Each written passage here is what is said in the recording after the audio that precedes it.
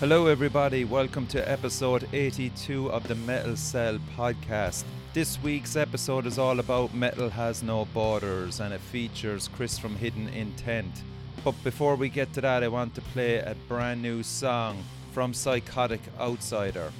The band were formed in August 2018 in Galway in Ireland, and their music, the band says, is a combination of hardcore metal and punk rock, which creates strong and aggressive sounds fused with dynamic beats. So in March 2019 they released their first demo EP, which is available to download for free, and started playing frequent gigs around Ireland.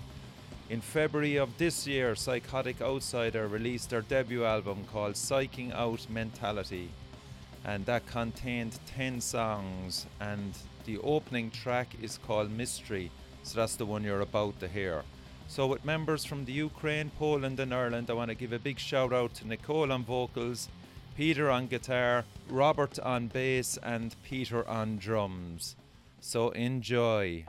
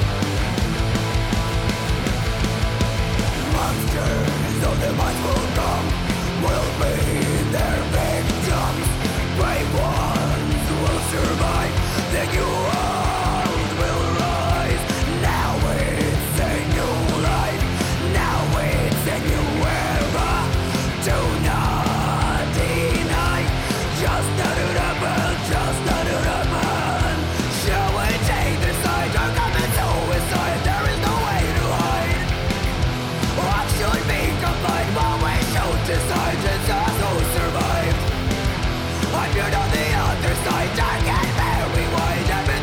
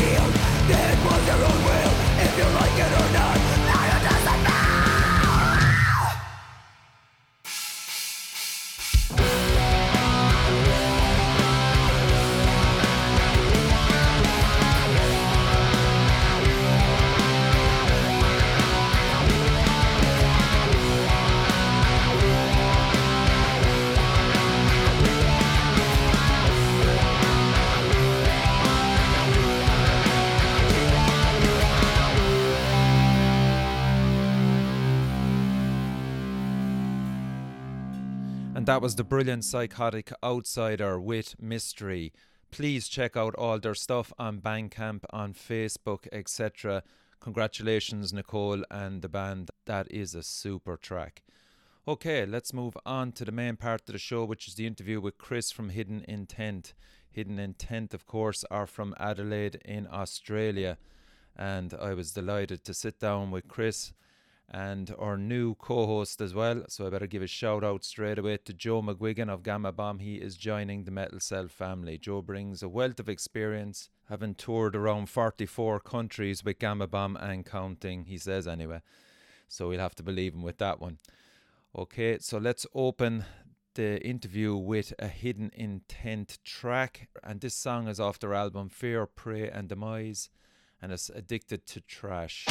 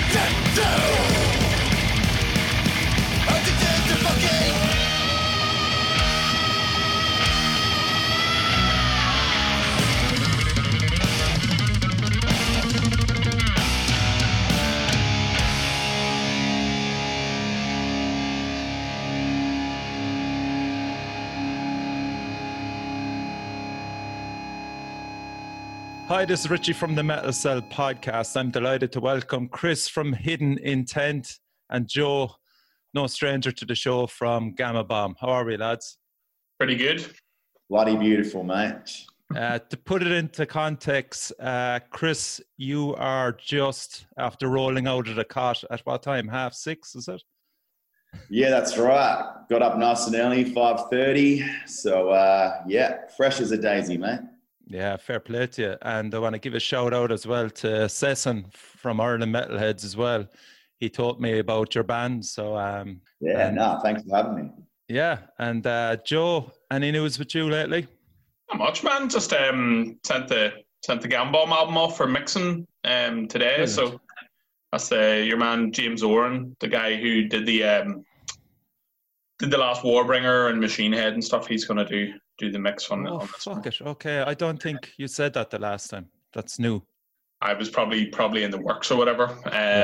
Like the new label just wanted us to try a different producer. We've been using the same guy, Scott Atkins, for like 10 years. So we just thought, let's try someone else. But actually, we didn't really say that. The label said, you have to try somebody else, you know. And I believe you're recording too, Chris, is it?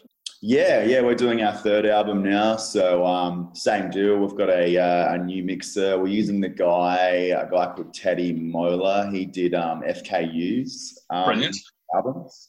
Yep. So he did a single for us, and it sounds killer. So we're using him for the whole album. But it's funny you say the Warbringer guy, because we were going to use him. This club, but my guitarist was like super picky about like guitar sounds and didn't want to use him in the end, so we stuck with Teddy. It's funny, isn't it? Like, it's just sometimes whenever like a band like that, because it's a band decision, like, you know, you can be offered Ed Repka or something, you're like, oh my god, let's do it, and there's one guy who's like, no, I don't really like his artwork. You're like, what the hell are you talking about? It's interesting that both of you released singles as well through this COVID-19 lockdown period. Yes. Actually, you guys, Gamma Bomb, actually stole our idea.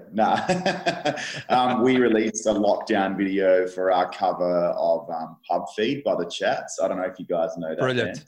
Brilliant. We did like a metal cover, and just when we were about to release a lockdown video, I saw the Gamma Bomb video, and I was like, damn it. But no, it's funny the Acid Rain H isn't on, because they did the same thing. They had like a video where they were living in lockdown and pretty much doing exactly the same thing. I think all of us, like medium intelligence bands, had the same idea all at the same time. We're like, wait a minute, I have a brilliant idea, you know. No, yours was really cool though, man. Like, I liked how you had your mascot guy in there. It's really cool. Yeah. Yeah. I think we'll be seeing more of him, Joel, will we? Yeah, he's going to be on the cover of the next album, hanging about, doing bits and bobs. So we're trying to, I don't know, like, it seems like that kind of thing's getting more popular again, you know, having a bit of something. Like, I don't know if you guys know, but there was a while in the early 90s when Exodus had a dude like that. They had like a big mascot called Rex, who was on the cover of all their t-shirts and stuff like that. Like, he kind of had like a big half melted face and stuff. Jesus, no, I don't.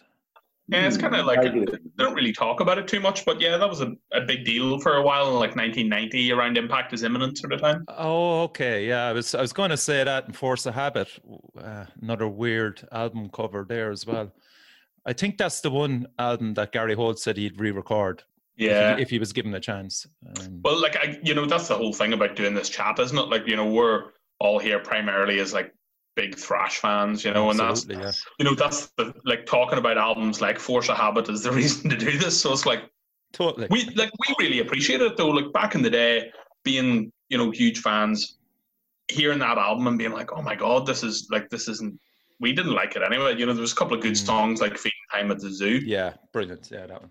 It was kind of like easy to see where a lot of those bands made their mistakes, you know. And I'm sure you guys probably thought the same, Chris, where you're like first hearing those records and being like, wait a minute, the good ones are all finished now, you know. Yeah, it's classic thrash albums. Like, I'm a huge Mortal Sin fan. I don't know if you listen to Mortal Sin. Yeah, I love Mortal Sin. So yeah, when I first formed Hidden Intent, I pretty much wanted to base it off like Mortal Sin and Coroner, the whole three-piece thrash metal band vibe. Yep. So, yeah.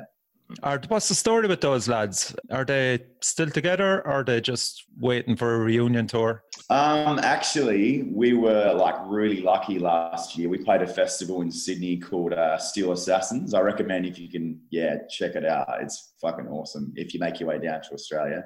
And Matt Mora, the singer of Mortal Sin, he obviously lives there. And I've been hitting him up for ages, being like, dude, come up and do a song with us. Just one song. We'll do I Am Immortal and I'll leave you alone forever. I promise. And then he was like, for some reason with this show, he was like, how about we do 3 songs? And I'm like, cool. Yes. And we got from another band, Maitreya, we got their guitarist to do the second guitar duties. Nice. And we did Women in Leather, I Am Immortal, and Lebanon, no? If you another don't say song Lebanon. of Fate of Despair. I can't remember what it was. Okay, yeah. Yeah, Voyage of the Disturbed. Right. Yeah, so we did those 3 songs. But apparently they're Mortal Sin, they're trying to figure stuff out because they really want to play the Aussie download. And I know they'll get back together to play that if they're offered the opportunity. Yeah. But him and the bass player just fight a lot. I think I saw them at Headbangers Open Air in like 2008 or something like that. Yeah. But we were big fans of. Is the second album Face of Despair? Is it or Correct. What's it called? Yeah, Face of Despair. And it's got the your man playing drums on it, isn't it? The comedian dude who went on to have like a career in comedy. What's his name? I DG. know Yes, correct. Yeah. Yeah, he's awesome. I went and saw him last year with his stand-up. He's so funny. Jesus, yeah, that's amazing. But was he on the first album as well, Mayhemic Destruction? I'm not sure if he's on Face of Despair, but he might be on Mayhemic Destruction. I think that could be. Yeah, he's definitely on either one of those albums. Yeah. But I'll never forget when that came out. My buddy got it, and again just passed it on through an old copy. TDK or Maxwell 90 tape, and we were just blown away, especially that song, The Battle of Lebanon. That guitar, my God. And there was a full page ad in Metal Hammer or one of those, or maybe it was Kerrang at the time for the album, and there's a quote from Bernard Doe, who was the guy from Metal Forces, and it said, "This is the best debut album since Kill 'Em All." So Jesus, high praise. It was like a big deal. Like whenever it came out, people were like, "Oh my God, this is," and maybe it was kind of probably overhyped a little bit, so that they didn't really have legs. Although they did tour Europe, with Annihilator and stuff like that. I think around 1990. Yeah, they supported Faith No More in Europe. That would, and Soundgarden or something like that, wasn't it? Yeah, they got some killer shows, and Headbangers Open Air. It's funny because we played Headbangers Open Air last year, and Matt was in my ear about it, like, you're going to have the best time, and rah, rah, rah. And he was right. It's like the funnest show I've ever played. So it's great. It's an amazing festival. And it's like, it's a brilliant, like, I love that about those kind of German fests that, there's these bands that, you thought you would absolutely never, ever get to see. And, you get to see. It's great. Yeah, especially bands from South America, Australia, other bands. The lads from New Zealand as well. Alien Weaponry? Alien Weaponry, yeah. Yeah, we've supported them last year in Adelaide. My girlfriend's a Matt. She's half Kiwi, so she's like a massive fan of them. I'm not heaps into them. I think they're good at what they do. Potential. But, they're certainly not thrashed. I don't know why people keep saying Maori thrash. They're like Soulfly to me. But we supported them last year, and that was right before they were about to support Slayer in Europe. Oh, wow. And I was so jealous. I'm like, dude, what the fuck? Yeah, I mean, like, now you can't play with stuff. What kind of crowds are they pulling? It was pretty good. Like, I'm from Adelaide, which is like a small version of Melbourne, a little brother to Melbourne. They pulled on a Thursday night about 200 heads, 200 payers, which is pretty good for a Thursday night. You probably only get, if it was a Saturday, you might have got 300, 350. So that's great. There's a lot of bands out there like Destruction and stuff like that who wouldn't be able to pull numbers like that on a Thursday night, So it's kind of like Destruction, and then it was like 100, 150 if you were lucky, and in a massive venue that was way too big. Yeah, but See, the problem is like especially Destruction are like a good example because, like you, Richie, like how many times have you seen them, man? Like you must have seen them. I'd say like they've 8, been to 9 Ireland. times. Like they've been to Ireland so many times. It's like, you know, even if you're a hardcore fan, you've totally been there, done that, you know. Like they did get interesting again when they turned into a 4-piece there. No more than Sodom as well. They turned into a 4-piece, and we went, "Oh, we have to see him as a 4-piece." You're always hoping that they'll revisit some of the older stuff as a 4-piece, you know. Yeah, Pink Panther theme and In the Mood and stuff. Sang it back to him one stage while they were in the kind of changing room. They got a great kick out of that. 2 of us singing along to that, humming it in a cappella. Oh, lads, such fanboys. What about your place now, Chris? At the moment, is it opening up yet for venues, or is there any? Yeah, again, really lucky. Where I'm from, South Australia, like our COVID cases have stopped now, so there hasn't been any new cases for like I think it's been about a month now. So yeah, venues are starting to reopen. We're playing a gig on August the 7th, and we're the only band playing on the night. It's more of like a welcome back show. So it's like certain band members doing like DJ guest spots, and then we're playing and doing a video shoot. So should be cool. I'm a little nervous though because we haven't played a show since like March. So, that's Adelaide Rise, is it? Is that what it's termed? Is that the title? Yeah. Cool. Yeah, he's obviously a massive Sepultura fan, the promoter. So, as we all are. Did any of you hear their new album? Actually, yep, great album. Isn't I haven't heard. Very, very good. Like, you know, really. Like I think they were doing experimental and like, you know, kind of proggy stuff for such a long time, that they just wanted to do something that was very thrashy, and it's great. It's like it's easily the best thing they've ever done with Derek. I think so too. Jesus, yeah. I was wondering, would you give it that praise? I literally said the same to a few mates. It's one of their best ones yet. Yeah. Well, to be honest, man, like we toured with Soulfly and toured with Sepultura, you know, and Sepultura were way, way, way better, you know, just in terms of the amount that they were putting into the show and stuff. I don't know. Like, I suppose, like, some people kind of look at it as in being like, we're not getting, you know, the reunion that we all really want out of it, but what do you do? Like, I think that time's kind of passed. It's the same as Skid Row. It's like, you know, 15 years ago, it would have been brilliant. It's like, you know, the Expendables, if that had made it in like 1994, we would have lost our shit. Whereas now we're just like, yeah. The Expendables. Chuck Norris, man.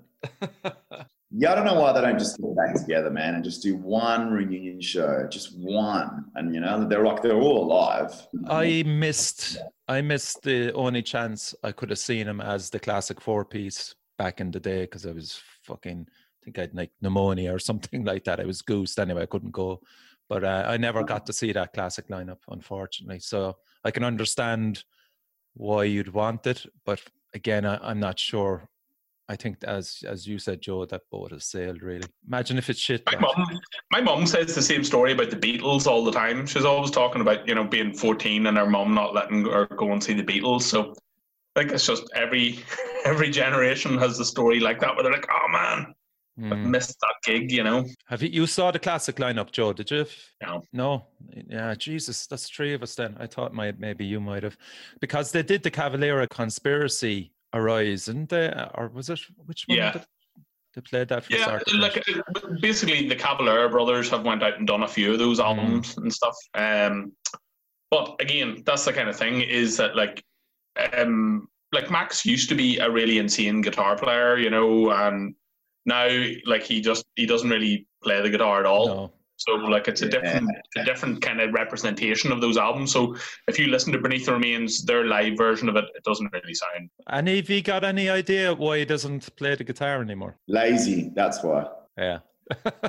Lazy, dude. Although I would say that all day fucking long. But I was just seeing if Joe was going to be politically correct because, you know, there could be points where you could overlap with them, you know. When we were growing up, there was like a joke which was like, how do you hide a 20-pound note from Max Cavalera? Put it under a bar of soap. No, like we've had like very brief talks to Max, and he was like, he was cool, but his entire entourage and everyone in the Soulfly crew were all dicks, and they went out of their way to kind of make doing the gigs difficult, And there was some of the gigs we did where it was like us, Exodus, Overkill, and then Soulfly headline, and they tried to make life for Overkill and Exodus difficult as well. So wow, some bands are just arseholes and some aren't. And like I said, I'm not leveling that against Max. Like anytime I said hello to him, he was okay, but his wife and everyone else was a bit of a dickhead, Yeah.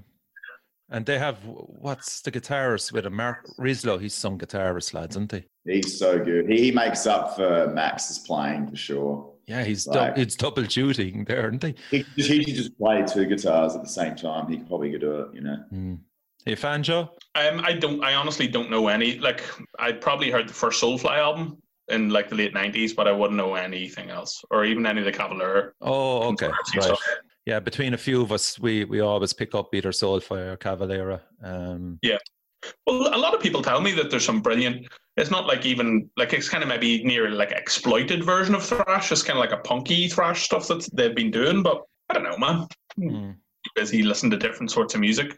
I think you need to get that sort of thing young enough to want to give it a crack. Yeah, I thought the last time I saw the Cavalera, what was it, Beneath the Rise, when they were doing the Beneath the Remains tour. They did one in Australia, and I thought Max Cavalera, that's the best I've seen him play. He was actually playing guitar, and it was actually really good. And you've got an interesting gig coming up in February next year, Chris. DRI and Hyrax. Yeah, I'm super pumped about that. If Australia will allow bands from the US, we'll see. But we were supposed to support Sacred Reich and Violence this month actually, but that's been postponed again. So I hope it goes ahead because I love DRI and Hyrax. We're trying to do the whole tour, not just Adelaide, but we'll see how that goes. Yeah, how difficult is it to get on the likes of these gigs? Is there much competition out there for you as in the thrash scene itself in Australia?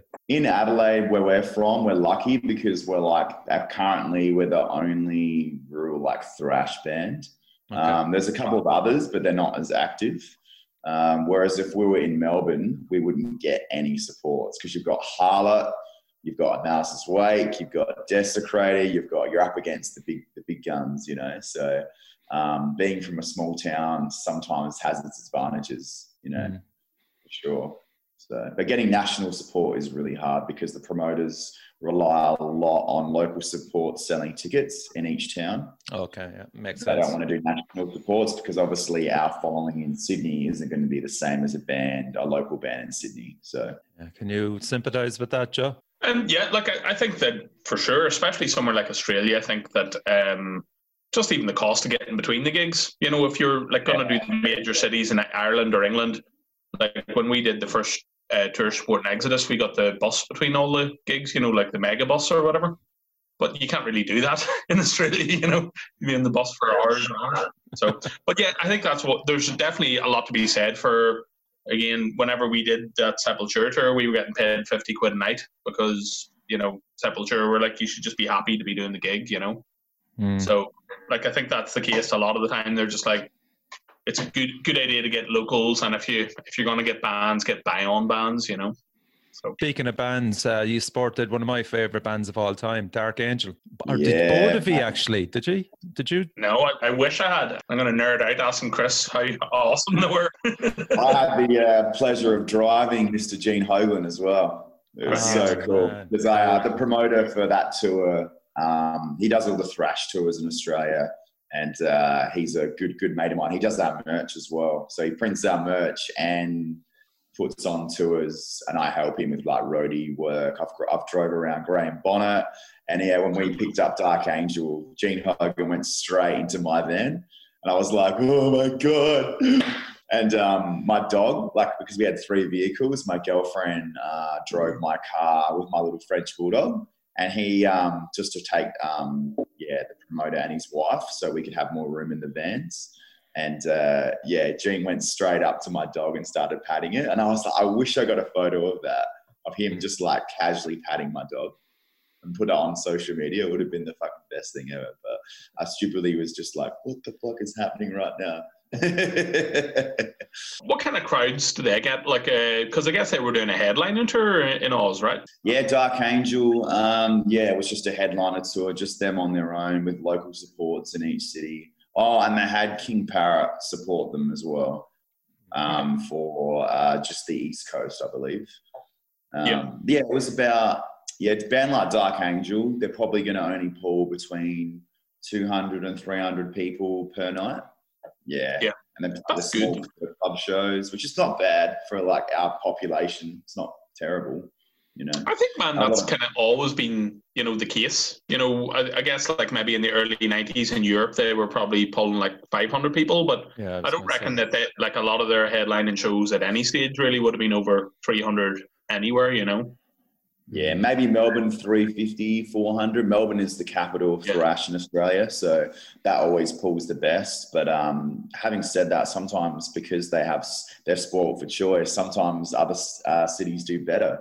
So you can never pick it. It's how much money people have. It's a kind of funny thing, man. Like Australia and Ireland are both very similar in the sense that like frequently you'll get bands going over to your part of the world, but not coming to your country, right? So like a lot of the time I'm sure you remember growing up, Richie, you get a lot of bands coming to England, but they wouldn't come to Ireland. It'd be the same. You get a lot of bands coming to Japan, but, you know, they don't go to Australia, you know. It is what it is. You just have to travel to those bands, really, you know. Yep. That was probably like the first time I went away to see all those big bands like Metallica and stuff was all, you know, getting the coach over to London to go and see them and that kind of thing, you know. But realistically, there's probably bands come in and they'll just play probably Melbourne and Sydney, and you'll have to travel up to see them, Chris, obviously. Yeah, there is tours that come. I think it was Avantasia. I'm not a big fan, but Avantasia, bands like that, the real power metal-y stuff, they'll only do Melbourne and Sydney. Like, that's it. And how far away is that from you? Or for me to get to Melbourne is an 8-hour drive. So it's basically a day at work. It's not too bad. But then Sydney's a big drive. That's like 14 to 16 hours. Yeah, might as well be in England. Yeah, pretty much. Yeah. I saw Dark Angel twice. You know, obviously, of Hellfest, Chris. That was the reason why we went there, just to see Dark Angel. We didn't give a fuck about anything else. Anything else on the bill was a bonus. We just went there. I'll never forget it. We were waiting anyway up on the hill for them to come on the stage. And I noticed that Timmy had gone missing, you know. I was looking around going, where the fuck is he? And I, of course, checked the bar, no sign of him. Here he came through the crowd anyway, wearing a fucking Dark Angel t-shirt, a brand new one. I went, what the fuck, man? Where'd you get that? And he goes, I kind of got it down there. I goes, where? Going, fuck, it's probably after selling out already. Legged it down, frantically looking for the t-shirt, you know, amongst probably 80 or 90 different, you know, t-shirts of bands that were playing, and eventually found it. And it was just a special one that they made. Just, it had the Dark Angel logo with the blue, white and red for France. And then the thing on the back. Collector's item. And so we actually thought then that was it, you know, they were finished in Europe. And then they played Bloodstock. And they played like somewhere up in Glasgow, Scotland, Lords of the whatever fest. I don't know, like I somehow have missed them. I've never seen them, man, and like they're one of the bands that I would love to see. But like again, like to be honest, I see when they announced the reunion, they kind of announced it with Don Dottie, and I was like, oh my god. And then it was like Ron Reinhardt. And like, I guess like a lot of people, you know, Ron Reinhardt is the singer of the band, but I obviously nerded out immediately. It's like, oh, I'd love to see them with Don Dottie, you know, though. Yeah, probably Ron Reinhardt, probably more so for me. I know Don Dottie, a lot of lads like him as well, you know, but Ron would be the main man for me because Leave Scars is just unbelievable album. Yeah, he's got such a cool voice, you know. But yeah, I got to drive. Powerful. There's probably a few bands, lads, that you haven't seen. What would be your top 4 or 5? Let you go first there, Chris, while I try and think of them. I'd love to see a band called Anacrusis. You've heard of Anacrusis, yeah? No, never heard of them. Ooh, there's one for you now. Anacrusis, Suffering Hour, their debut album from America. Incredible. Ken Nardi. It's Pink Floyd-ish with thrash. It's unreal. Suffering Hour, yeah. So that's one for me there.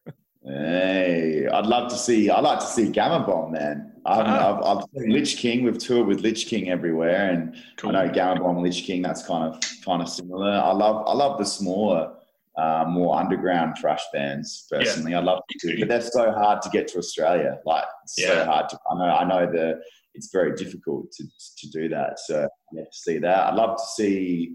Oh man, you put me on the spot now. It's funny when you've been put on the spot, you don't know. You know what I mean? It's like, and after this, I'll be like, oh, there's like fucking a whole list. Evile. I'd love to see Evile. Yeah, I've seen them. Yeah, they hit Cork. No, I saw them in Dublin actually. I can't remember who. I think Onslaught were with them as well. Onslaught, I'm a huge Onslaught fan, and then they're putting out a new track this Friday, and I can't wait because the last track was unbelievable, so bloody good. Yeah, but man, they got rid of Cy Keeler, the singer, man. Like, the new guy's pretty fucking good, man. I'm gonna give him credit. He is fucking smashing it, and I think he's doing. I think it'll for sure sound like very, like aggressive, and I think that's the thing that they want to do is like have a super kind of in your face aggressive like sort of thing. Like I'm such an oldie guy about Onslaught. I probably didn't really enjoy any of the albums that they did since they got back together. But like I love the band, and like they're a great band. I tell you what, who I've never seen that I would love to have seen? Laz Rocket. They're one of those guys. I'd love to see Living Death. Oh yeah, that's a good one. Yeah, Living Dead. I don't know, like literally, man. Through going to all those kind of like headbangers things, I think I've like seen most of the bands I'd like to see. I see. I can't fucking remember because you just get shit faced, unfortunately. Yep. you have the ticket stub and you're going, I can't fucking remember. I was there. Yeah, I was there, but. Another band I'd love to see as well, and Joe, Evil Dead. Yeah, absolutely. I've heard of them. They're pretty cool from what I've heard. Evil Dead, they're pretty bloody good. Yeah. Yeah, Future Shock. We grew up being like big fans of Agent Steel and stuff, and like nerding out. Whenever we were over in America and stuff on tour, we got to hang around with Juan, and he was just like very, very nice dude, like, just really friendly. And like he's in Body Count now, so like for play him, he's off having a great time, like, Yeah, that's pretty cool as well, the Body Count. Did you with your man on the Power Trip? Yeah. Right, I'm nearly sure I saw Body Count as well. I think that was at a festival as well. I think they did play in Ireland back in like, 93-ish time, like, but I for sure haven't seen them. Yeah. What about merchandising, Chris? That obviously comes hand in hand with the new album. Have you looked into it yet? Have you got a team to the album? As in like having new merch items, is that what you mean? Yeah, and have you got a kind of a team with the new songs as well? It's songs. We actually wrote the songs for this album really quickly because we went away. We get really distracted with our personal lives, as you do, and we went away and just wrote 5 songs in one weekend. Like we just got away where there was like no internet, like fully out in the sticks. And it was the best thing we ever did. Like, not being able to contact anyone and just purely focus on the music and drink heaps of beer. So, works. But yeah, merch, I do all the merch stuff. I try and come up with designs that fit our music, the whole Aussie thrash thing. So the drop bear and we talk about it as a group, but yeah, generally I lead most of it. So Would you work with a particular artist a lot? Yeah, I use this guy, All Things Rotten. He's somewhere in Europe. He charges really fair. We've used him for a lot of designs, and I use a local guy in Adelaide to do more of the Aussie stuff, like the drop bear and things like that. Like he's done my tattoos, like my personal tattoo. This is a Lich King tattoo, by the way. Cool. Cool. Yeah, because we toured with them so many times. They're like our brothers. So he did this tattoo as well. So he's just a good mate of mine. I like getting local guys if I can, because then it's nice to have that personal relationship. Absolutely. And what does get a dog up mean? It means like, cheers, scull your beer. Okay. Yeah, get a dog up. Yeah. We, our drummer said it one day when we were in Japan. We were playing with, we played Truth Thrash Fest. Have you played that, Joe? Yep, I think so. Yeah, I thought you did. We were hanging out there and Paul, our drummer, started saying, and I'm like, what does that mean? Because he's from the country, our drummer. He's like super Australian. And get a dog up. Yeah, I'm like, fuck. And now we start saying it. It's become like our catchphrase. It's really weird. You could put it on a t-shirt, man. Yeah, it is. We'll have that soon, actually, on the back. Yeah. Do you have a catchphrase for your band? Like, do you have like a slogan or? We used to it used to be faster is gooder, and then it became more about less ideas, and I don't know. Like, it used to be like thrash like it's 86, and like, you know, it's time to thrash like it's 86, and like, I don't know. Like, it's not like that necessarily you feel embarrassed by like a lot of like early lyrical output, but it's like those are like the most honest, you know, honest lyrics you're ever going to write, or like whenever you're just having those kind of pure, being a thrash head kind of thoughts, like, you know.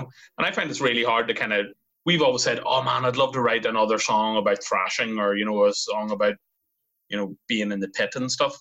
And like me and you were talking about this, Richie, last time. It's like, whenever you find yourself at the back away from the pit, it's kind of harder to do without being a bit like facetious about it or whatever. But yeah, like that's what we used to always have, like thrash like it's 86 on the back of our t-shirts and stuff. You know, you guys are Lich King. We are, at the end of the day, and I'm happy to admit it, like, we're throwback bands. You know, I don't know if you feel that way, Joe, but yeah, like, I'm happy to admit it, because it's what we are, because we love thrash metal. You know, it's a weird thing though, like, it's a weird thing, Chris, though, because like there's a stigma attached to it in thrash music that isn't necessarily attached to it in other genres. So like, if you're a band like Gruesome, who are playing like death metal in a kind of very 1990, 1988 style, people don't really look at it in the same way. You know, like, I think there's a lot more give and take if you're a band trying to do 80s rock or 70s metal.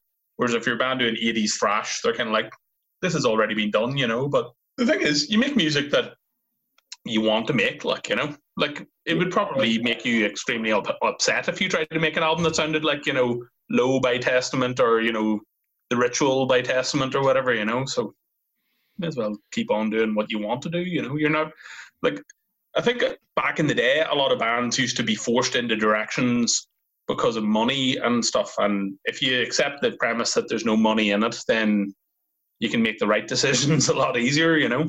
I think that's a great point. Ultimately, it's your fans that are going to tell you if you're going in the wrong direction, you know. Yeah. You'll actually have someone say it at a gig, or you'll recognize it in just sales just dropping off for no reason, you know. Fans won't buy it, you know.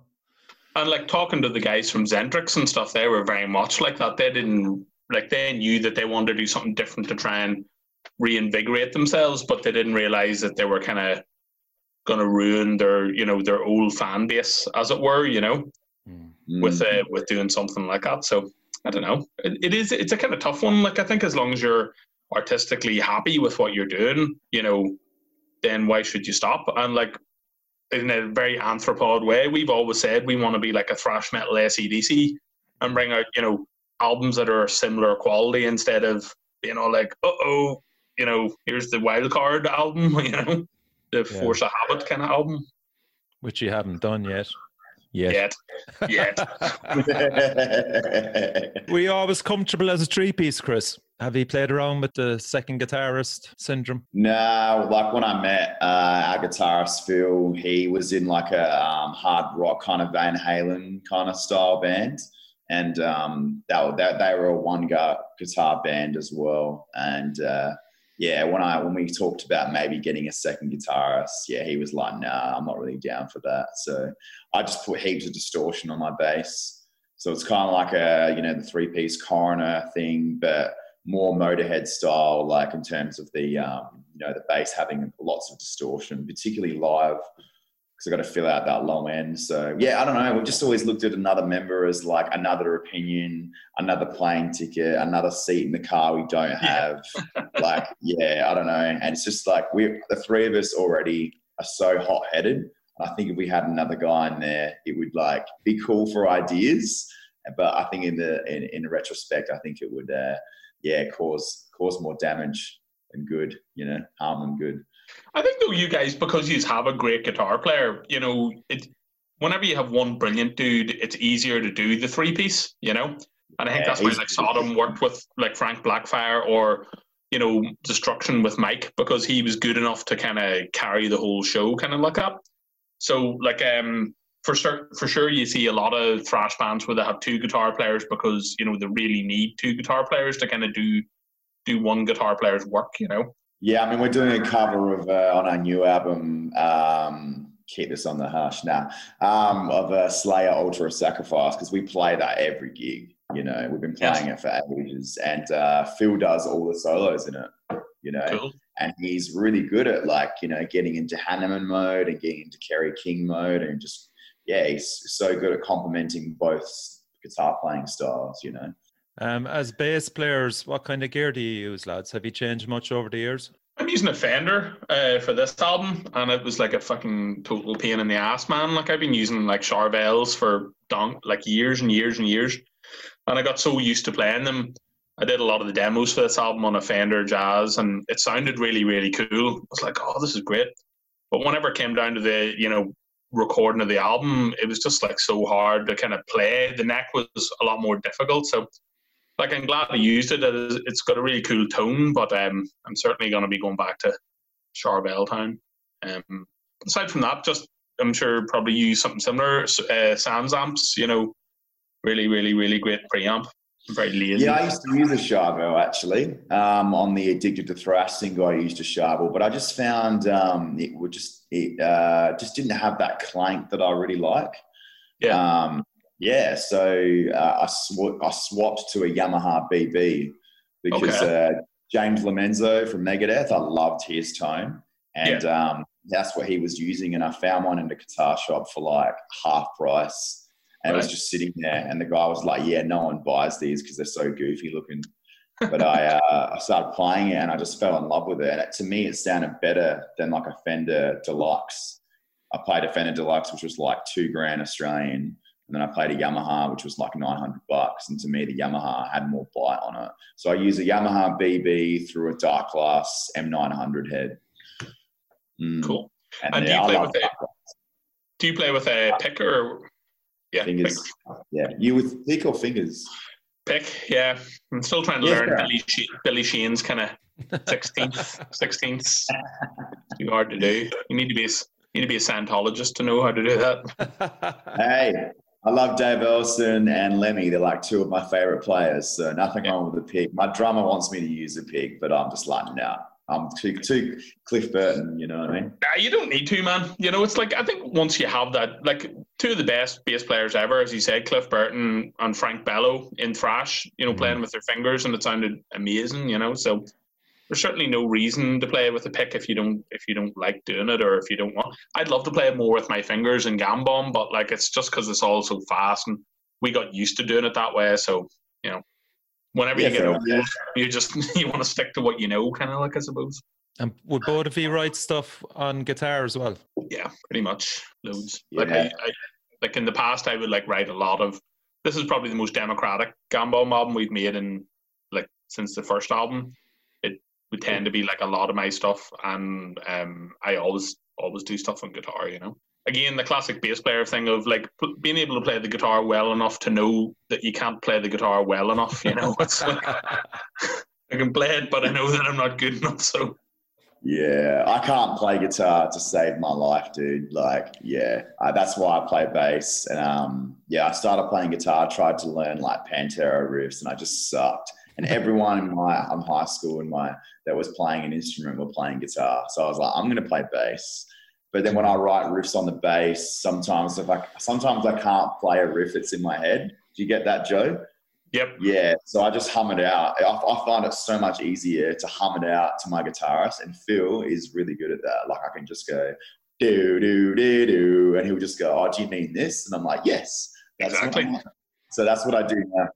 Michael Jackson and Madonna, neither of them ever played like any instruments, and they used to just walk around with dictaphones and then just tell people how to play it, and there's no difference between going do do do do and playing it on a bass. So it doesn't make any difference. It's like it's still the same idea, you know. But is that enough to get a writer's credit on an album?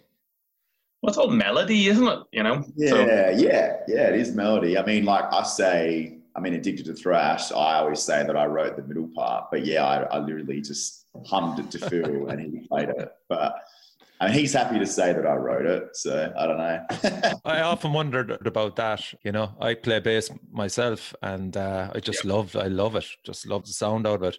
But would I swap it, be an expert guitar player? Not really. I'd rather play piano. if I could. Here's the thing, though. See, whenever you play the bass, you get to enjoy the gig because you can kind of look at what everyone else is doing and drink beer and have a good time. Like if you're the drummer or the guitar player and the singer, if you fuck up, everyone's gonna be like, "It was him," you know. If your bass player's like, "Hey." Yeah. That's brilliant. Yeah. Rob out of The Exploited more or less said the same thing. Another great dude. Shout out to Rob. What a brilliant band.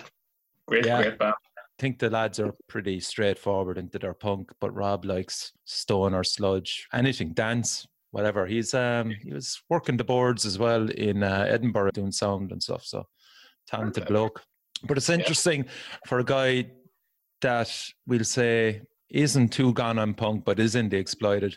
Have you come across lads there in trash bands that they're not actually big time into thrash metal as such, but yet they're in a trash band? Have you ever come across dudes like that?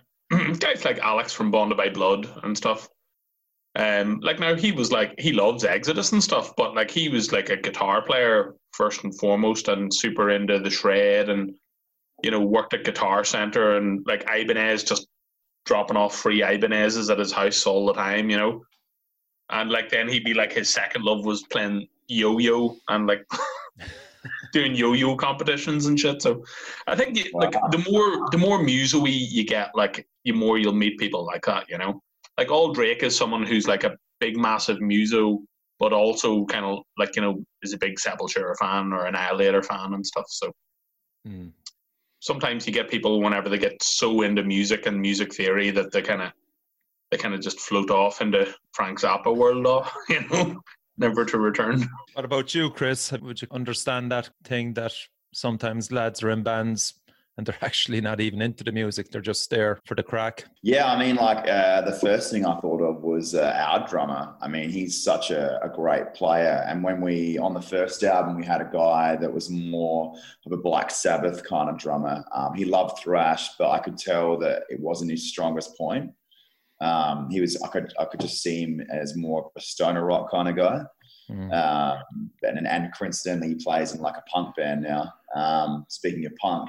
But yeah, the guy we've got now, we've had for like 5 years. When he tried out for us, I said to him, like, dude, why do you want to be with us for? Like you're so good. You should be playing. He tried out for like a Aussie band called Alarum. I don't know if you know them. They're like a progressive kind of necrophagist kind of style band, and he can play that kind of stuff. And I was like, why do you want to play in a thrash band, dude? And he goes, oh, because I love Metallica. Like, I can play all that techie stuff, but my roots are Metallica, you know? And he's got a Justice for All tattoo on him. And I'm like, okay, fair enough. But he even says he has to dumb down his playing a bit to play with us. Brilliant. But he likes it. I think he just likes being able to crack, have beers, you know? Yeah. If you have a few drinks, still double kick, fine. You know, I think that's the thing when you play that more technical style music, you've got to be really on point, you know, and it's kind of boring in a way. There's a band from Australia called Cauldron that we used to play with occasionally when we were on Eric, and they were like a kind of like, I guess, like sort of Anvil-ish sort of band, you know, Canadian 3-piece rock, like, you know, and they were a really good band, but their drummer was in like some really big, like, I remember talking to him and he's like, oh yeah, we're doing some gigs supporting like David Bowie, or it was someone where you're like, holy shit, I think it was like Crystal Castles. He was in this other massive band, but he just said, you know, I'll just like playing rock music, so this is my side gig, you know, this is what he does in his downtime. Yeah, it's unusual. Like, I mean, the biggest example for me would be like Dave Grohl, you know, with Foo Fighters. I mean, you know, I don't know, did any of you get that Probot album that he brought out? But I mean, like, he's a serious Celtic Frost fan. He knows his music, like, and he likes his metal as well. Yeah, and like, dude, his drumming on that Songs for the Deaf album by Queens of the Stone Age is like, it's like Bonham worthy. It's pretty amazing drumming, you know. No bother to the lad.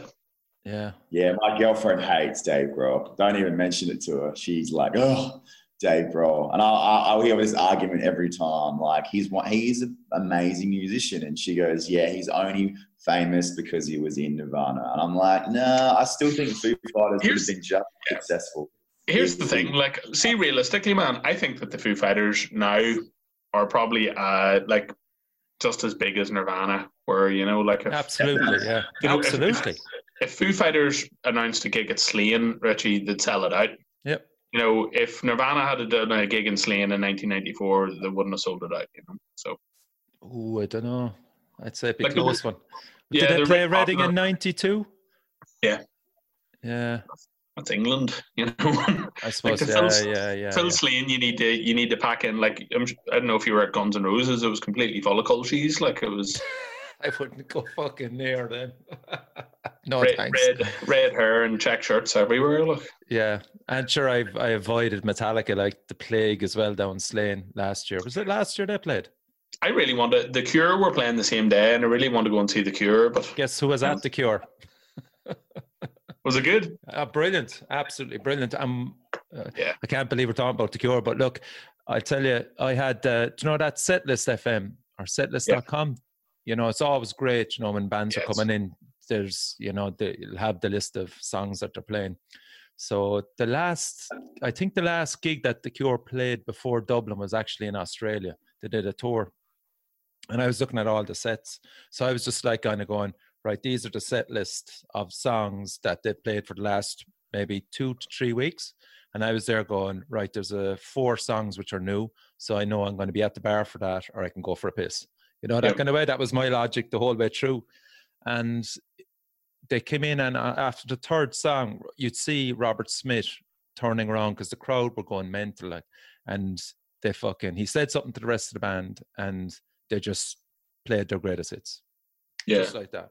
He made a decision and just went, no, this is special. The sun was shining. Like, they're kind of like it's sort of like, you know, like Bruce Springsteen or whatever. You're going to get like 3 hours of songs. They're going to play like 35 songs until you're really tired. And I think that was one of the reasons I wanted to go, because it was like, go and see Metallica. You know, there's like going to be 5 or 6 songs you don't like, which means that you're only going to get to hear like 8 or 9 songs that you do like. Whereas you go and see The Cure, you're going to probably hear like 20 or 22 songs that you like, you know. So we lost you there, Chris. Couldn't get a ticket, so oh well. But I did. I saw Metallica doing the S&M2 thing in San Francisco a couple of months after that, and they were really good at that. Because at Slane, they were a wee bit kind of, I don't know. It was like, that's where Hetfield fell off the wagon, by all accounts. Slane. Yeah, well, after Slane, they played Slane that day, and they stuck around Ireland for another 2-3 days, and he was seen drinking the black stuff. Well, apparently, you know, like whenever you see the dude in the normal touring regime, he looks really thin and like, you know, kick ass, and like whenever he starts looking a bit more, you know, bloated, the Wizard of Oz-ish, kind of like, it's like, you know that he's back on the drink. But it's the same as like, you know, Mustaine. It's like, you know, you can tell whenever he's like in good form and sounds good, and then there's other times you're like, oh, Dave looks really bad. Like, I'm sure, you know. So we were only talking about Mustaine there on the last podcast, and one of the lads made a great point. He said, if Metallica offered an Iron Maiden type, a third guitarist, do you think Mustaine would join Metallica? They wouldn't ask him, man. They'd ask somebody better. But would you think he'd join them? Yeah, of course he would. Yeah, of course he would, wouldn't he? Yeah, of course he could. He'd, like, dude, in a second. If they asked him to fill in for guitar instead of John Marshall in 1991 or 1986, he would have been there in a second. I kind of look at it now and still go, the man will never get over it.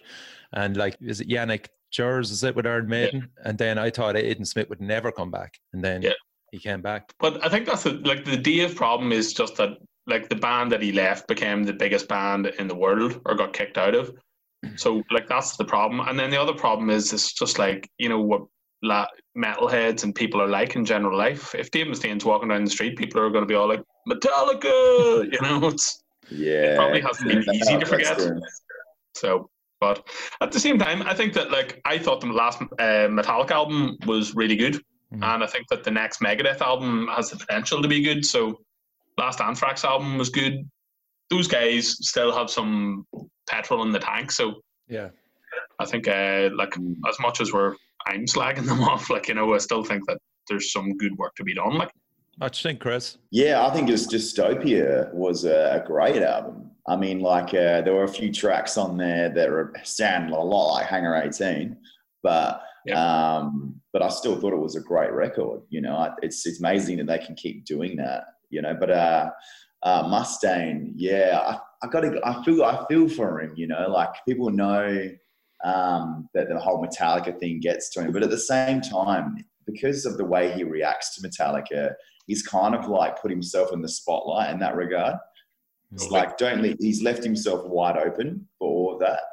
So of course people are going to be like, Metallica, when they, you know what I mean? It's like, don't make it so obvious that affects you, you know? Yeah, be cool about it. And that's the thing, like, I'm sure, I don't know if you all agree, but like, for me, Megadeth are 10 times the band Metallica are. I love Megadeth. Like, I agree. If I had to pick, I would pick Megadeth, and I'm a huge Cliff Burton fan, but for me, I don't know, I just prefer Megadeth songs. I'm just a big Megadeth fan than Metallica. Yeah, you know? and like for me, like I think Master of Puppets is probably the best thrash album ever, and like I'm a huge fan of Metallica, but I just think that like Dave had like an inbuilt ability to play weird progressive music, and like he applied that to kind of metal very, very, very well. Look, the weakest point about him is his vocals, you know, that's the only problem. Having said that, man, now this is something I think is interesting. Like, we're covering on this gig coming up, we're finally going to cover Tornado of Souls, but I can only sing it in C tuning. Like, I've tried singing it in standard, and I just don't have the pipes for it. Like, my voice is naturally more of a Rob Flynn, Ice Surf, kind of low thing. And man, and I've really thought about it. I'm like, that's why a lot of bands don't cover Megadeth, because it's fucking seriously hard to play and insanely hard to sing, because he's got such a distinct That's for sure the weird thing, because a lot of it is in standard tuning. You would imagine that if you had a voice like Mustaine's, you would have sang in that kind of, you know, euthanasia, cryptic writings register that was a bit lower, and, you know, give him room to groove. But like, he just went for the high, like really high kind of register, and it was, I guess, harder to do. Some people are just like that. Like, you know, James Hetfield is one of those dudes whose voice has just got more powerful and stronger every year, you know? Like, by the time he's 70, we'll be being all like, what the hell? Shouting his head off, like, you know? Yeah, you think, like, I've tried a few Metallica covers in karaoke, and I think, I can nail it. But, like, there's certain parts you're just fucking, your voice will shoot out, you know? I go, you know, surprisingly, you wouldn't think it, like, you know, but yeah. Speaking of the Big Four guys, did you ever hear that, you know, the very first Big Four concert movie they put out? I was at it, like I was at the movie, Yeah, right. Now, I saw it in the cinemas. Did you guys see it in the cinemas? Yeah. Right. Now, do you guys remember when Megadeth played? And that audio, the original audio of the first Big Four concert of Megadeth playing. Do you guys remember that? No, I was drunk. I remember. Yeah. I remember it a local cinema here. Everyone, like a few of the metal crew in Adelaide went, and everyone was drinking, because you can in this particular cinema. But when Megadeth played, man, I was like, I'm a huge Megadeth fan. I had to almost leave the room, because Mustaine's voice at that point was just so shot. Like he sounded like someone first learning to sing, like just singing everything out of key. Yeah. And then I noticed when they put out the actual Big Four, like DVD Blu-ray, they fully edited his voice and it sounded better. But I heard the original file and atrocious. They did the same, man. You know, they did like a 20th anniversary or Rust in Peace live album and stuff like that, and Countdown to Extinction, and it was all post synced right from start, you know, Dave's voice. And I think it's like, last time I saw them was at Hellfest in 2012, and it was just like so really, really, really awful. Yeah. And some maybe have seen them since and said it's good. Yeah. And I think it's one of those things, like, you know, like Priest, where sometimes whenever you go and see Priest or someone tells you about Priest, they're like, oh man, Halford sounded bad, or Ozzy, you know, and then the next year they'll say it sounded good. So not everyone, as I said, is blessed with that amazing consistency that someone like Dio or Hetfield had, where they can just smoke a joint. I think you nailed it there with consistency, because I saw Megadeth, they headlined Bloodstock maybe 3 years ago, and they were fucking outstanding. His voice was spot on. Great. You know? And that's it. I think that's what it is, dude. It's like I know that Dave is a smoker and stuff. Like, maybe that's just the deal, is like sometimes, his voice is bad, sometimes it's good, I think so, yeah. I think that could Tough. be the key. And like that's a weird one to like. Maybe we can branch into talking about this for a sec. But bands who put their voice on tape. So like Wasp got caught out recently. Where they were all miles away from the mic and the whole vocals kicked in kind of thing. Oh no, you're serious? Yeah. They were starting with "I Want to Be Somebody," and it's like digga you say, and like they were still a ways away from the microphone. Oh, like, would you rather see like a band like Wasp or Whitesnake and hear the vocals being like that, where it sounds amazing, or would you rather see it like Mustaine, where you're just like, this impaired my enjoyment of the gig? I hate bluffers. Yeah, you'd rather hear it being awful. And I swear, honestly, I know it sounds sick, but I just hate bluffers. I've watched Max Cavalera and fucking there's rhythm guitar there and he's not fucking plucking. And I've told people they've fucked me out of it for ruining the gig, but stuff like that drives me nuts. Yeah. Yeah. I'm right. I totally agree. One of your country bands, Elm Street, do you remember those guys? Yeah, I know they've played with you guys a fair bit. Yeah, I'm good mates with Ben. They used to put their vocals on rhythm guitars on tape. And like we're, playing in some fucking place that holds 50 people, and you're like, where are all these amazing background vocals coming from? And like, but yeah, use tapes. Oh, like he would sing, but then have backing vocals as a backing track. Is that what you mean? Yeah. So they would have like a tape in the background, put backing vocals or put extra rhythm guitars and stuff in it. I don't think they do that anymore, but that does sound like something they would do because they're very much about that polished sound. Yeah, professionalism and stuff. Yeah, I would never do. Yeah, I don't know, man. I think it's a preferred taste. Like for me, for something like Whitesnake, I'd kind of prefer it because I want it to be like sing-alongable.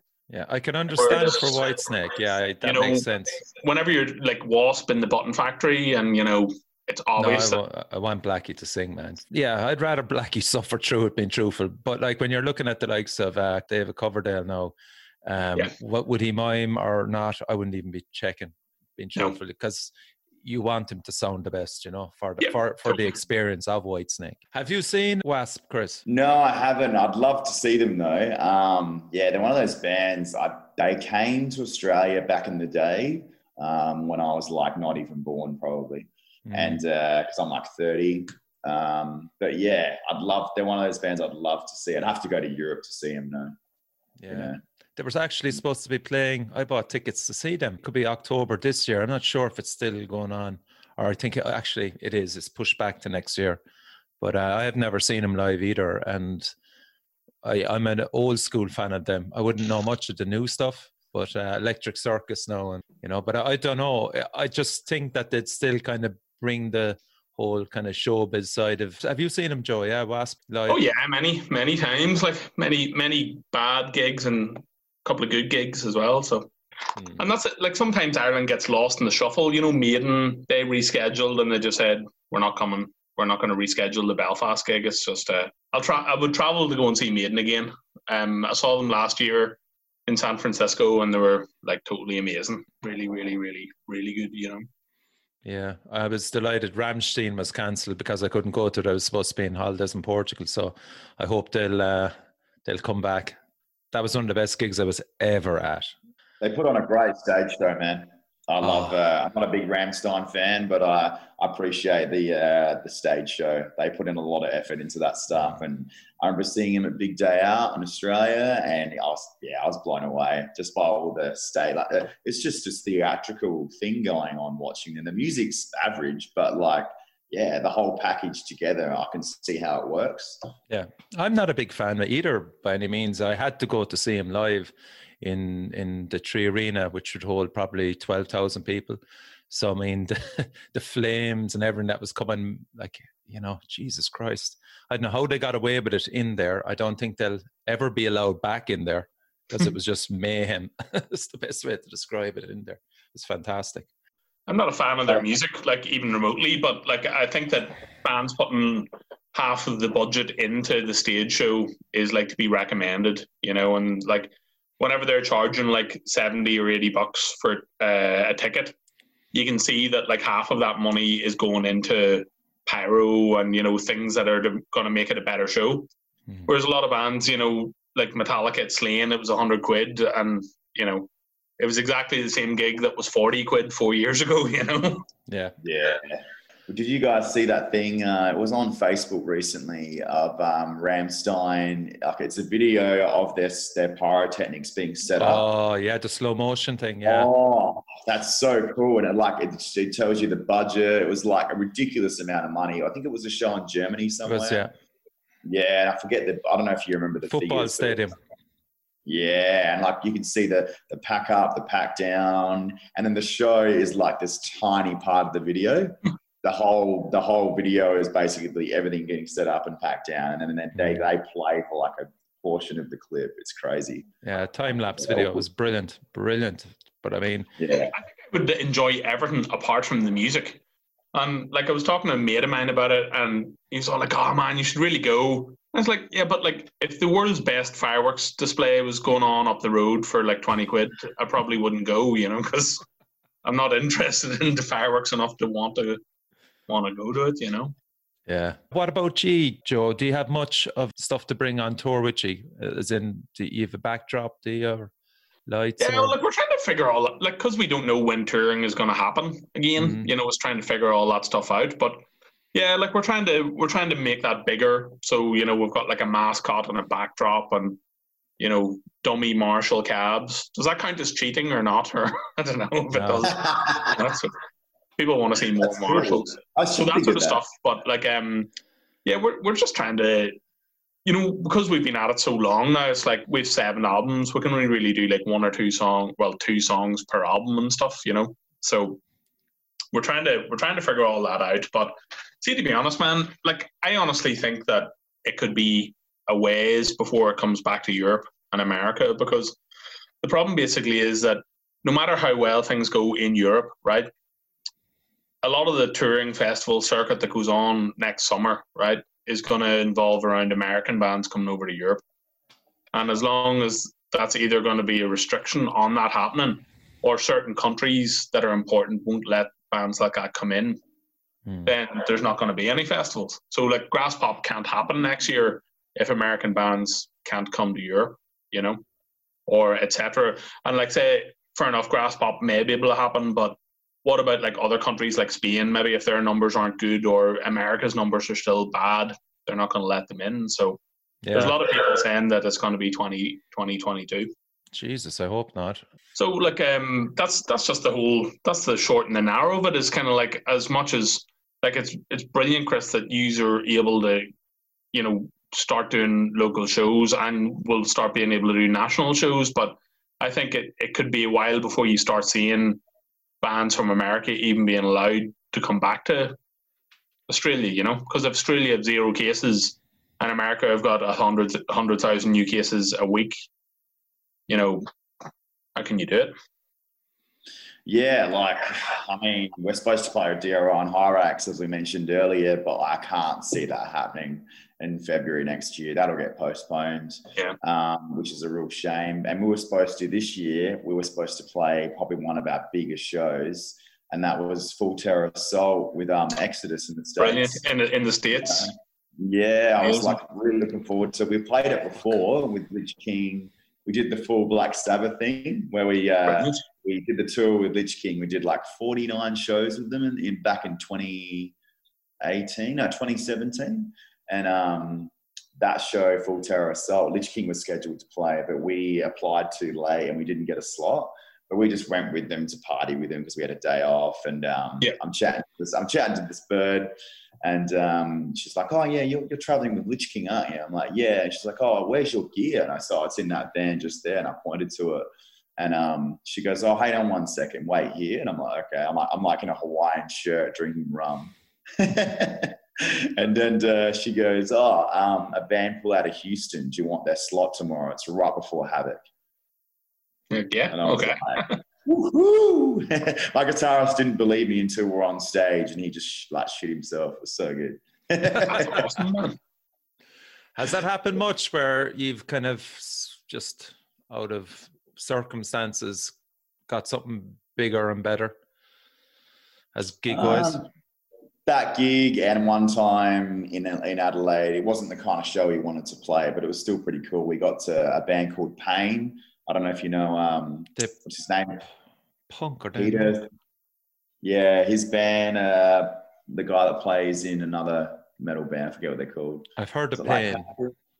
Yeah, Pain. Yeah, last minute we got that gig because someone pulled out, and yeah, sometimes you're just in the right place in the right time. You get some cool shows. What about you, Joe? Have you played Full Terror Assault like any in the States? No. Oh yeah, like we have, like we've played the States a bunch and stuff like that. We toured with Forbidden over there and Overkill and DRI and etc. But we haven't been back in ages, man. And I'll tell you why it is because basically the cost of doing it, you know, visas and stuff like that, and doing all that stuff from Europe is pretty expensive. So we got like offered to do a tour last year with Warbringer and Enforcer, and we had to turn it down. Even though, like, I think the money was pretty good. I think it was like $700 a night or something, which is like above our usual fee for doing club shows. So, but yeah, we just couldn't do it. And it's one of those things that's, I guess, like the older you get, the more you kind of have to get used to, you know, where you're like, you know, real life has to come first in this case, you know, and there's a couple of guys in the band who've got kids and stuff. And, you know, I think all of our hard road was like about 10 years ago, you know, when we used to do like 150 shows a year and stuff. And I think we're in the kind of 90s of our career at the minute. So we're probably waiting for another 3 or 4 years until we become old enough to want to go on tour again a lot, you know. Yeah. Can I ask, it's a bit of a nosy question. Feel free to turn this one down. But like, so when you guys get a tour internationally, although you get your show fee, are you still self-funding your flights or to get there? So basically the way, like specifically festivals and stuff like that, we will kind of just say, listen, you have to pay the flights and X and X and X, you know. So if the fee is going to be like €2,000 or €1,500, we would much rather that the festival provided all the flights and did all that kind of stuff and then give us a smaller fee. But we've done, like, you know, whenever you go away for long tours and stuff like that, usually you have to kind of sort that sort of stuff out yourself, you know. So but there's no easy way of doing it, man. Like, I guess it's the same, because we're saying there's no pot of gold at the end of the rainbow of it. It's trying to find that sweet spot between going and doing things that are brilliant for the band and then not doing things for the you know, longevity of the band, you know. So it's like some tours you can't do just to keep the band together because some guys in the band, you know, can't do it because of whatever reason. So is there that side of it as well, that you kind of really want to get to a particular country that you've never got to before? How do you kind of, I suppose, put the costs versus the sense of let's do it just to say that we've got there, you know? Is there much? Yeah. You know, that side of it's tough, you know. We're like on country like 44 or something like that. So, and there's a lot of those places like South America or Australia or Japan. The further away a gig is, the less control you have over whether it's going to happen or not. So those are the ones that you really need to make sure that they have bought your flights to, you know, kind of do it. So you're better off having them pay your flights and then whatever. But yeah, there's loads of places that we'd love to go and play, and we do kind of prioritize that sort of stuff. So like, you know, we'll go and do South America rather than doing Europe, just because we want to go and hang about and see what that's like down there, you know, have an adventure. Yeah, I so want to play South America. That's like at the top of my list. We've done Europe, a couple of times, once with Lich King and once on our own. And we've done the States and Australia numerous times, New Zealand a couple of times, Southeast Asia, Japan. But I'd love to do South America next. And I'm happy. Like, we're not, obviously Gamma Bomb, you're a much bigger band than what we are, you know, and we have to self-fund a lot of it, you know, but luckily now, like, our merch sales are doing quite well. The band really hasn't had to put any of our own personal money into it. But international flights is the only thing that we pay for in the band. That's a good way of doing it, man. And, you know, the thing is, it's not necessarily about being a bigger band or whatever. Like, you know, it's kind of more, you know, we've been on the go for 10 years longer than you guys. So, you know, we've been to So in 10 years' time, if we have this conversation, you'd be like, yeah, I've been to all those places, you know? Yeah. What was South America like, man? Can you tell me about that? Who did you play with? First time we went down there, we went down with Dark Funeral, and it was supposed to be the the Accused. So the like kind of varied bills down there, and the Accused dropped out. But that was all in Brazil. And then the second time we went down on our own with like a bunch of bands supporting us. But it's really, really brutal, man. I guess it's somewhat like Australia in the sense that you're like doing the gig, getting off stage, getting to the hotel at like 2 a.m., getting up at like 5:30 to go to the airport, and then flying to the next city. And it was like doing that for 15 days, you know, so you just end up feeling really, really tired and run down. And, you know, the classic thing when someone says, oh my God, you know, what's X city like? And you're like, I don't know. I didn't get to see any good parts of it, or, you know, I was sick that day, you know, so that's the ups and downs of doing it. But it's a crazy, awesome place. But it's one of those places that's so weird and just out there that kind of like we went down there before touring with Forbidden, and we were talking to the guys from Forbidden about they went down there and toured, and they said when they got there that the promoter hadn't booked any of the internal flights for the entire country. So they were doing a show, getting paid, and then the night before flying, booking their flights. So they said it was, and like the Exodus said the same. They were like, we got to Lima, Peru, and the guy wouldn't give us the fee for the gig, so they didn't do the gig, you know, and there was a riot. So it's a bit Wild Westy, you know. Yeah, it's funny you say that, man. Because a band, who was it? Warbringer did an Australian tour, right? And the promoter for the tour was a guy from South America. Oceanic Sharks was his booking agency. And he left Warbringer stranded in Melbourne. Poor guys. But luckily, a great venue there, the Bendigo Hotel, they put them up upstairs in some rooms and fed them, and they got their flights sorted out, and it all sorted. But they had to get their flights sorted out personally, because this promoter just fled. Apparently he fled the country, Australia, after that, went back home because he got online, got public shame online. So you get that, but he was probably, the lads were lucky that it was in an English speaking country. If you're left stranded in Peru, fuck that. How does that work? Yeah, having botheration. Yeah, I don't know. Well, I guess that's the nature of the beast. You know, we have a big safety net in our band account for being, you know, stranded at the North Pole kind of situations like that. Because, you know, what do you do? Yeah, I mean, I'd say we're battling, like us being Irish, you were battling like insane temperatures out in Brazil as well, were you? The worst was for sure Ecuador. So it was. Played Ecuador as well, yeah. Cool. Yeah, and it was like before we did the gig, they said that Destruction had pulled out of the gig that they were supposed to do a couple hours before going on stage, because it's Ascension is the name of the city, and it's like so high altitude that the oxygen is incredibly, incredibly thin, like, you know, and Mike couldn't breathe and stuff, and they just didn't do the show. But yeah, that was really difficult. Like, you know, you're just sitting being all. Yeah. Wow. Jesus. What about Mexico as well? That was probably the same. Well, not the same with the height wise, but I mean, that must have been insane, the humidity as well there, was it? Yeah, it was. And like, we're going down the freeway in Mexico, the tires, both back tires in the van burst. And we sat on the side of the road for like 3 hours waiting for them to go and get new tires. And like about 20 minutes into it, this really intense hailstorm shower just started and went on. So just lots of weird weather. We don't get any of this. Like, Chris, see, in Ireland, it's like, how would you even describe it? It's just like wet. It's very wet. It's very green for a reason, like, you know. It just rains all the time. Yeah. I don't think many bands would have problems with members passing out with dehydration unless it's a very small venue. Yeah. With no aircon. Fred Zeppelin's in the old days, like. Chris, there, I mean, Japan actually stands out. What was that like culturally wise? Was it a big shock? We've done Asia before, and we did China right before, and Cool.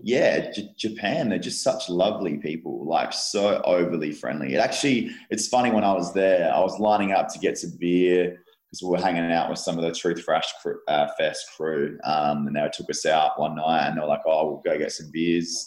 I bought a couple of beers at a local sort of like kiosk kind of thing. And I was lining up, and everyone is just so polite and patient, man. And it makes me really wonder, like, wow, Australians are so rude. Like, people wanting at their watches, Western civilization, oh, come on, mate. I've been waiting in this line for like 2 minutes now. Why haven't I been served yet? And people were like, fidgeting around. But in Japan, they're so friendly, so patient. Like when they serve you, you never get any bad customer service. Like, it's just, mind-boggling.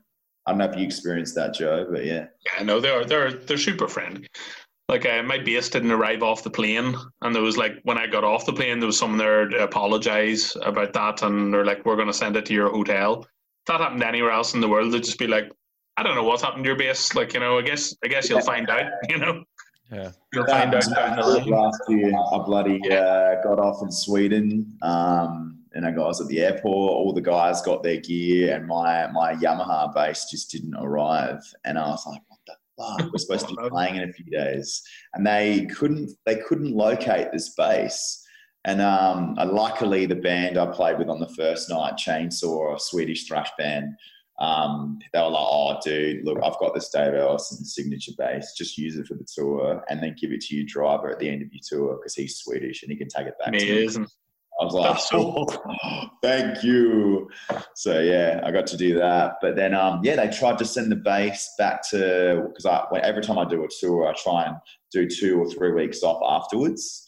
And they tried to send it to Malta because that's my background. I'm Maltese. Cool. And they tried to send the bass there. I'm like, "I don't want it now. The tour's done. Send it back to Australia. I don't want to carry around." Have you been to Malta before, Chris? Yeah, I have. I went after the European tour last year. I got to meet all my cousins, and it was really weird. Actually. I know a great Irish guy out there who puts on shows. So I'll send you the details next time you're in Europe.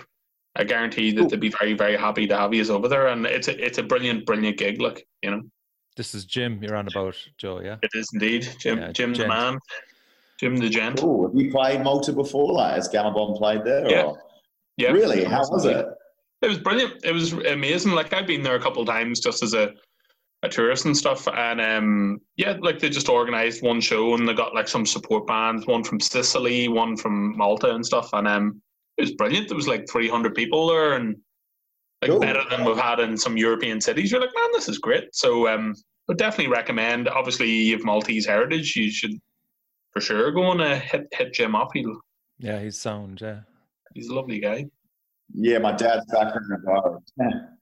Actually, Chris, I had him on the show. I can't remember which podcast it was, but yeah, he goes into detail about the Maltese scene out there. Cool. He's a top dude, isn't he, Joe?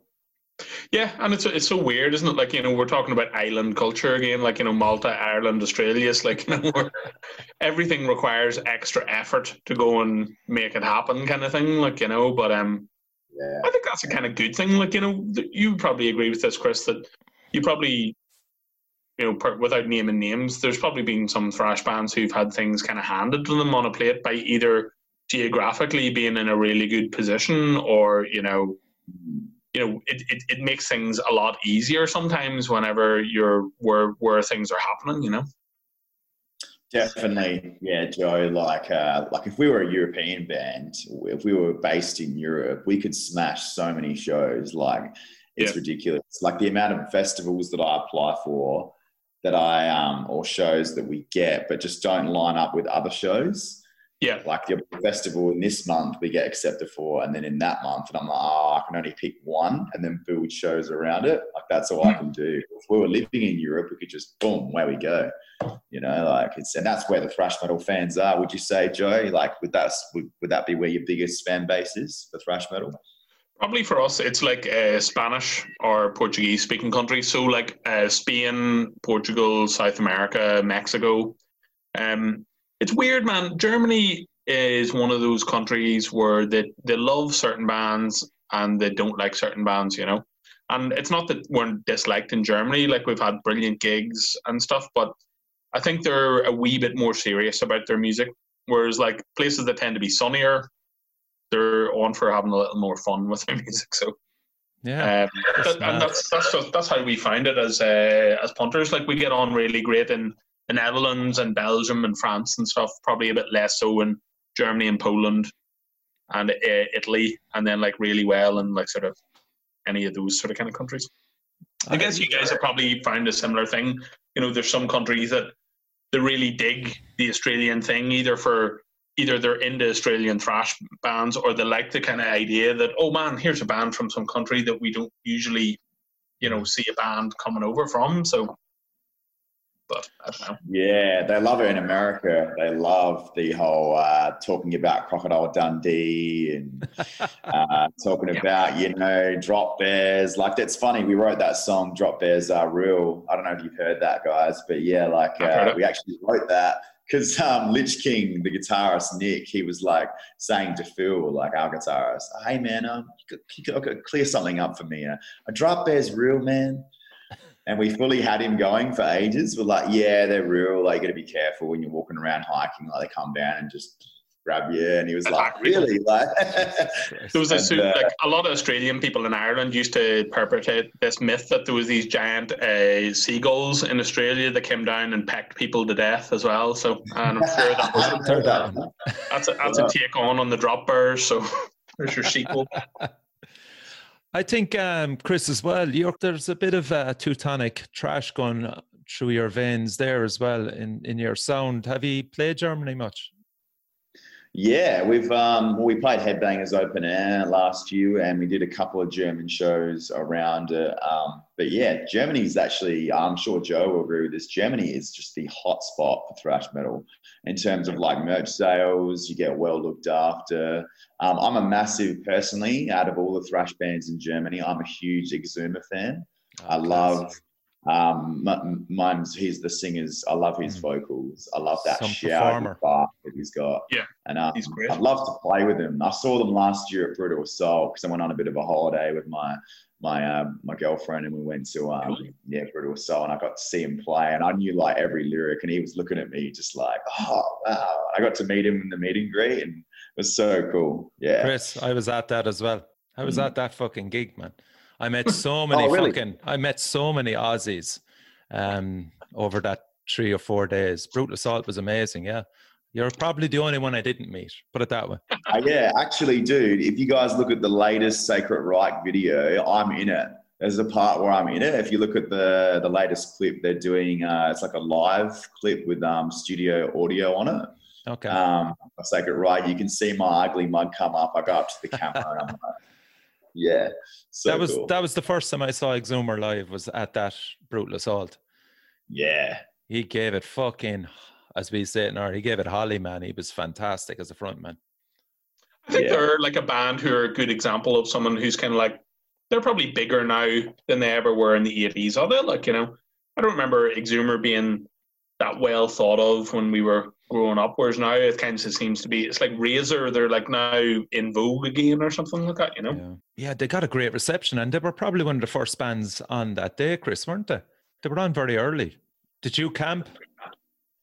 Yeah, I did, and my girlfriend hated it. She's not into camping, and yeah, we had a few arguments about that, as you do when you travel, but she got over it pretty quick though, and she grew accustomed to it, I guess. Would you camp much, Joe? Just back from, I was up the Mourne Mountains camping all weekend. So, but yeah, at festivals and stuff, like I go to Glastonbury all the time, so I'm well used to the First World War conditions of camping. Like, you know, it's lots of mud and unpleasant taking a shit situations, you know. No, I've stopped. I think the last time we camped was, actually I camped in Hellfest one year and it was fucking miserable. I got around 3 hours sleep. You know what you need, man? You know, horrendous.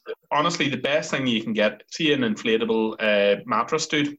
If you have one of those, it's the noise though as well. It's the noise, yeah. You need to either be drunk enough or have earplugs, but That's the thing. Like, the older you get, you're just more like, man. The older you get, the crankier you get. Yeah, totally. Victor Meldrew. So I'm going to leave you go, lads. Do you want to give a shout out to the fans that are listening to this, how they'll find your stuff, and have you any new stuff coming up promo-wise that you want to? Yeah, no, I want to shout out to, is his name Season or Saison? I can't say his name properly. Sesson. Yeah. Shout outs to Sesson for hooking me up with the gig. Yeah, if you want to know more about Hidden Intent, check us out on Facebook or hiddenintentofficial.com. Get a dog up yet.